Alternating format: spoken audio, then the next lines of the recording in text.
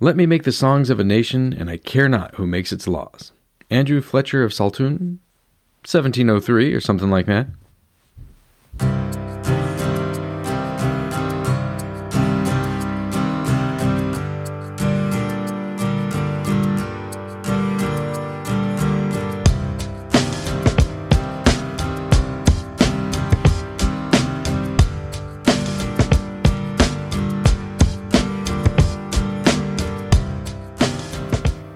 Today we have a downer of a topic, I'm sorry to say, but one that we probably shouldn't ignore.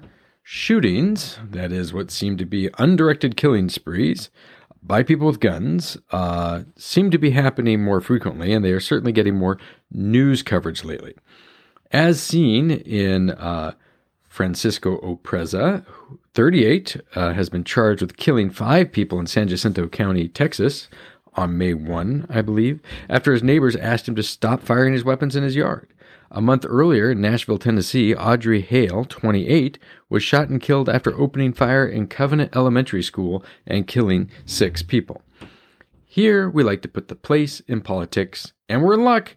We don't have to wade into this topic all by ourselves from this perspective. The godfather of geohistopolitics, geography, history, politics combined, is Colin Woodard. And he wrote about the subject of shootings recently using the power of a new institute dedicated to looking at America as a collection of regional cultures. This is the nations he established in the book American Nations. And the institute is Salve Regina University's Nationhood Lab. A quote from Woodard's article.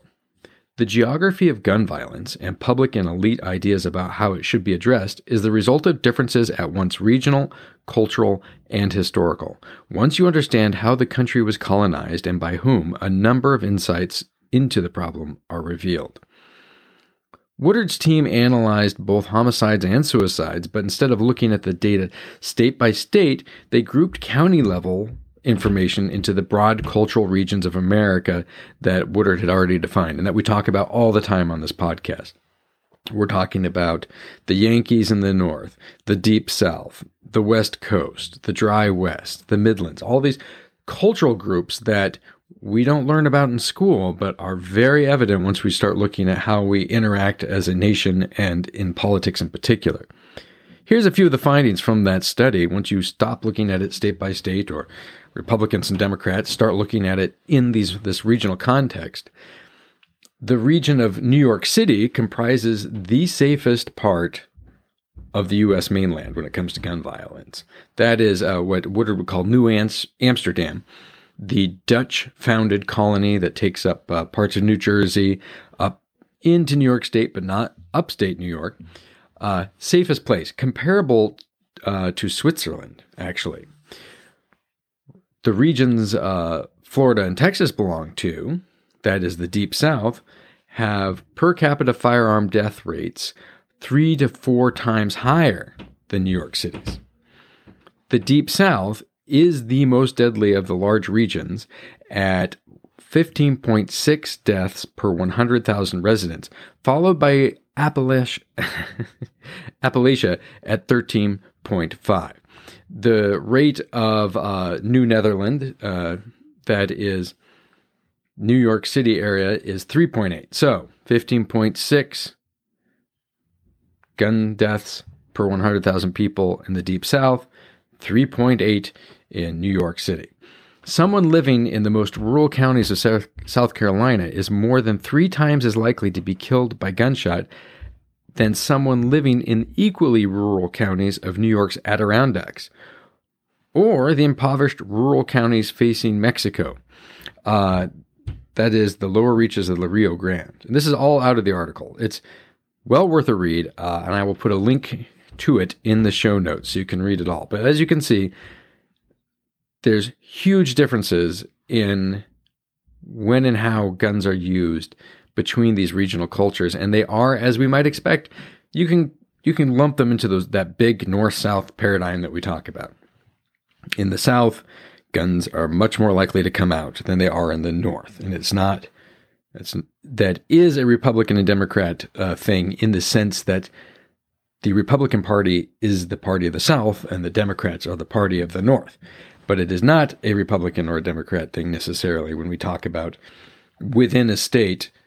Are the people who vote Republican more likely to use guns or the Democrats? No, that's more about where that state is located in this cultural map. The upshot is that culture, handed down generation by generation, whether the people there were born there or migrated, that is the driving force determining how and when guns are used. When personal honor is valued in those places where personal honor is primary, then guns come into play to settle disputes of honor.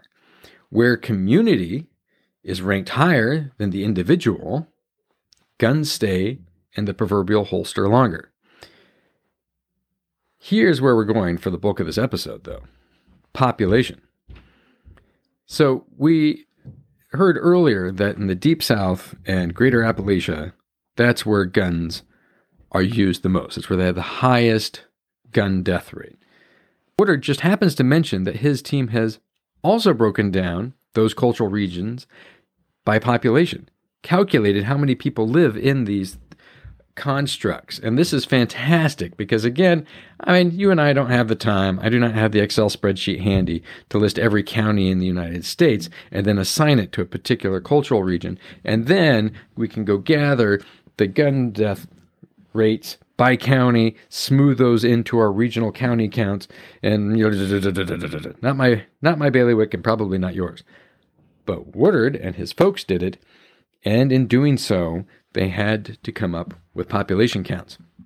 And here at the Compass of Power, we're about more than just, rehashing Woodard's American nations. My theory is that American politics are not just a battle between these colonial cultures, but that battle is defined by shifts in population. The center of American power moves around as the people in America move from place to place, thus dragging that compass of power towards one regional culture or another. And for a century, most Americans lived in that broad cultural alliance known as the North. That includes New York City, that includes the Yankees of New England, Massachusetts, Michigan, and it includes the Midlands, which is started by the Quakers in Pennsylvania and stretches way out into the Midwest. Luckily for us, we not only have the population of each of these places, but a brief summary from the man himself, Cullen Woodard. So I'm just going to read to you, by order population, what each of these nations are, or the regions, and we're going to start with the most populous and work our way down. And I think you're going to start to see the pattern here. Greater Appalachia, population 59 million. Settlers overwhelmingly from war-ravaged Northern Ireland, Northern England, and the Scottish lowlands were deeply committed to personal sovereignty and intensely suspicious of external authority. Number 2, Yankeedom, 55.8 million. Founded by Puritans who sought to perfect earthly society through social engineering, individual denial for common good, and the assimilation of outsiders. The common good ensured by popular government took precedence over individual liberty when the two were in conflict. Deep South, population 43.5 million, established by English Barbadian slave lords who championed classical republicanism modeled on the slave states of the ancient world, where democracy was the privilege of the few and subjugation and enslavement the natural lot of the many. The Midlands, population 37.7 million, founded by English Quakers who believed in humans' inherent goodness and welcomed people of many nations and creeds. Pluralistic and organized around the middle class, ethnic and ideological purity never a priority, government seen as an unwelcome intrusion. El Norte, population 33.3 million, borderlands of Spanish-American Empire so far from Mexico City and Madrid that it developed its own characteristics, independent, self-sufficient, adaptable, and work-centered. Often sought to break away from Mexico to become an independent buffer state, annexed into the U.S. instead. Far West, population 28.7 million. Extreme environments stopped Eastern cultures in their path, so settlement largely controlled by distant corporations or federal government via deployment of railroads, dams, irrigation, and mines. Exploited as an internal colony with lasting resentments. New Netherland, population 18.8 million. Dutch founded on, and it retains the characteristics of 17th century Amsterdam, a global commercial trading culture, materialistic, multicultural, and committed to tolerance and the freedom of inquiry and conscience. Left Coast, founded by New Englanders who came by ship and farmers, prospectors, and fur traders from the lower Midwest by wagon. It's a fecund hybrid of Yankee utopianism and the Appalachian emphasis on self-expression and exploration. Tidewater, population 12.6 million, founded by lesser sons of landed gentry seeking to recreate the semi-feudal manorial society of English countryside. Conservative with strong respect for authority and tradition, this culture is rapidly eroding because of the small physical size and the massive federal presence around D.C. and Hampton Roads. Who's first in that list? The Appalachians. Look, for 60 years, the population of the United States has been moving south. And between that broad cultural coalition we think of as the North and the South, that's where you get the Appalachians. They are located, you look at the map, but they run from western Pennsylvania and then on a sort of southwest track all the way into North Texas.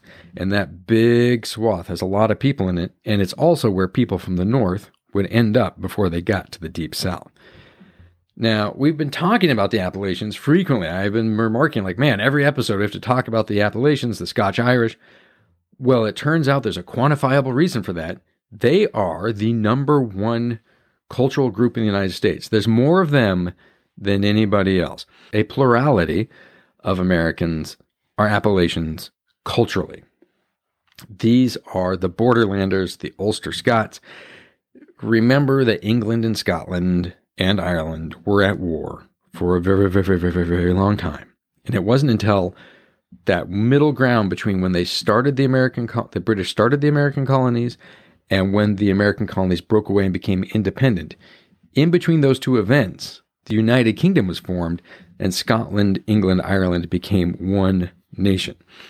When that happened, there was no longer a use for keeping lots of people on the border ready to fight at any moment. So the folks who were in those areas, the borderlands of Scotland and England, the folks over in Northern Ireland, suddenly they faced a lot of taxes. The landlord said you had to get going, and they headed for North America.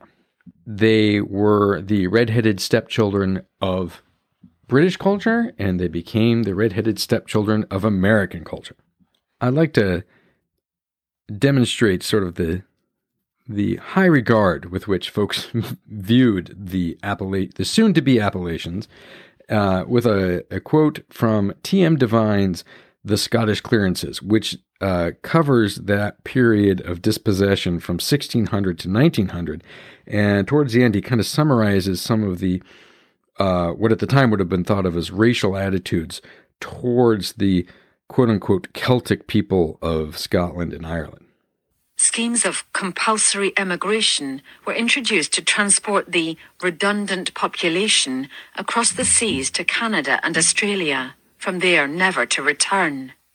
There can be little doubt that racist dogma also scarred the history of this period. The correspondence of relief officials, government servants, trustees of estates, and opinion columns in some Scottish newspapers abound with references to the lazy, feckless, and inadequate Celts. There you go. They are known in the United States as hillbillies, as rednecks, which is a reference to Scottish partisans' neckwear, an actual red neckerchief, and their poverty. Now, I'm not going to get into the whole history here because we're going to talk about population, but it's just like a continuing theme throughout history is when people from more like Southern English culture, which would be the Puritans in the United States, the Yankees, walk in and see the kind of living conditions that were evident in Scotland 250 years ago or evident in Appalachia today, they are always gobsmacked. The Yankees themselves, that is the descendants of the parliamentarians in England, southern England, in the United States, they're in the North, and they have set the standard for what is a premier American and premier American business. They have the Ivy League schools like Harvard. They were the first tycoons and millionaires. Literally, the words had to be invented to explain who these people were in the Yankee North. Big names in American business from the 20th century and the 19th century, like Ford, GM, IBM, GE. Those are Yankee businesses. The smaller northern regions up there also punch above their weight culturally. It's not just about how many people they have. It's like, how influential are they in the culture? The left coast, where I live now, which stretches, from around San Francisco all the way north into southern Alaska, that little stretch, which is one of the smaller regions in terms of population, has all the tech companies. The entire internet is run by that cultural group. That includes Apple, Google, Microsoft, Facebook, Twitter. Even if Elon Musk owns it, it's a left coast company. Similarly, New York City, that New Netherlands character we heard about earlier, that's the home of Wall Street, where all the money is. It's where every TV station is. It's where every book publisher is. It's where Broadway is. And Hollywood is an offshoot of the Broadway culture of New York City. They have a very loud voice. What does Appalachia have? They've got country music and bourbon. But it's coming up. And so are its neighbors in the Southern Coalition. Woodard's American Nations Lab crunched the population numbers from 2010 to 2020 to see what is going on in terms of growth. And it's very consistent with everything we've been saying here on the Compass of Power. The South is growing like gangbusters, and the North is not, tipping the center of power away from the liberal coalition of the North. Here are the fastest growing regions in the United States, according to that analysis. Number 1, the Spanish Caribbean, which is Southern Florida. I think when we're talking about like who was against Kevin McCarthy becoming Speaker of the House, there were a couple Republicans from this section that's kind of in the Miami area, and it's literally off the map compared to the rest of the United States. It has 8.2 million people in it, but it's strongly influenced by the Spanish culture that dominates the Caribbean, less so than the Deep South culture that we see in places like Mississippi and Alabama. Second to them is the Far West, what Colin Woodard calls the Far West. I call it the Dry West because it's not as far west as the West Coast, for Pete's sakes. But this is where we're talking Utah, Colorado, Wyoming, those places where the land, the sea, the sky is mostly run by corporations or the federal government. It's going up fast, 10.4% increase from 2010 to 2020, now has 30.3 million people in it. Left coast is number 3. That's where we just talked about, the West Coast, the tech people. Deep South after them, then Tidewater, then Greater Appalachia, which, by the way, as I mentioned here, it says that the population of Greater Appalachia in this breakdown is 61.5 million, slight discrepancy from what was in that recent article. But from there, you start getting to like more moderate growth. Greater Appalachia had 7.9% growth from 10 to 20. And from there, you just go up. But what do we notice about that list of the fastest growing areas? Southern Florida, the Dry West, Deep South, Tidewater, Appalachia. That's the entire Southern Coalition. Everything we think of as being like Dixieland, the Confederacy, the South of the United States, that conservative area that is the heartland of the Republican Party today, it's all in the top tier of growth for the United States. The only part of liberal America, of what we would call the northern side of that coalition, that is growing rapidly is the left coast, which is why left coast politics, Facebook politics, Twitter politics, Gavin Newsom, governor of California, former mayor of San Francisco, that style of liberalism is becoming ascendant because that's the only part of the liberal coalition that's adding people rapidly. Okay, after we get into that part, we have, so who's growing kind of at a steady place? A steady clip would be Greater Polynesia, aka Hawaii, El Norte, which is that Southwest coalition that's part of the original Spanish colonialism in parts of New Mexico, Arizona, Texas, Southern California. After that, First Nation, which is a very, very small bit, but I'm going to mention them here. They only have 59,000 people, but that is the vast swath of northern Canada that is actually still under mostly tribal control. Then who's not growing at all? Like we're talking in the 3% category, which is literally like a third of how fast the South is growing. We're talking about the Midlands, which is that Middle America, Iowa, Pennsylvania bit. New France, which is, well, that's actually part of the Southern Coalition. That's New Orleans, but it's very small, 2.7 million people. And then Yankeedom. Yankeedom is coming in dead last. So that original part that, what do we want to, I'm trying to call up a stereotypical image here, but like factory worker who built cars in Detroit, that type of American, the guy who had a pension, who worked in a large factory, who grew up somewhere in Ohio, right? That part of America is not going nearly as fast as the people who own stores or hotels in Southern Florida. What I hope you're taking away from this is that there are big differences in these broad regional cultures that we don't even talk about most of the time in our national newscast. One of those differences is gun violence. It is how people view the use of guns, when it is appropriate to lash out, when it's not appropriate. And I'm not saying anybody thinks it's appropriate to go on a shooting spree. I'm just saying that in a society where it is generally more acceptable to defend your honor with lethal means, then in that society, the people who are on the far edge who are going to lash out, there's going to be more of that. And that is what Woodard found, is that there's a markedly higher rate of gun deaths in the Southern Coalition, in Appalachia, and in the Deep South. And what I want to add to Woodard's point is that that's the part of America that's growing. That's where American politics is headed. So we are all there. I sincerely believe there's no one who's happy with this rash of seemingly randomized killings and just atrocities when it comes to attacking schools. Nobody likes that. But to approach the problem from a Yankee perspective, where there's far less gun violence, or a perspective of New York City, where, let's be clear, a lot of people are shot in New York City, but per capita, it's much lower than you would see in the Deep South. But to take solutions that work there and try and apply it to where most Americans are moving, which is the South, it's not going to work. We need a solution that will work inside the cultures that are more comfortable with guns. That's my point. It is now. We may come back to this, but I will argue that I don't care.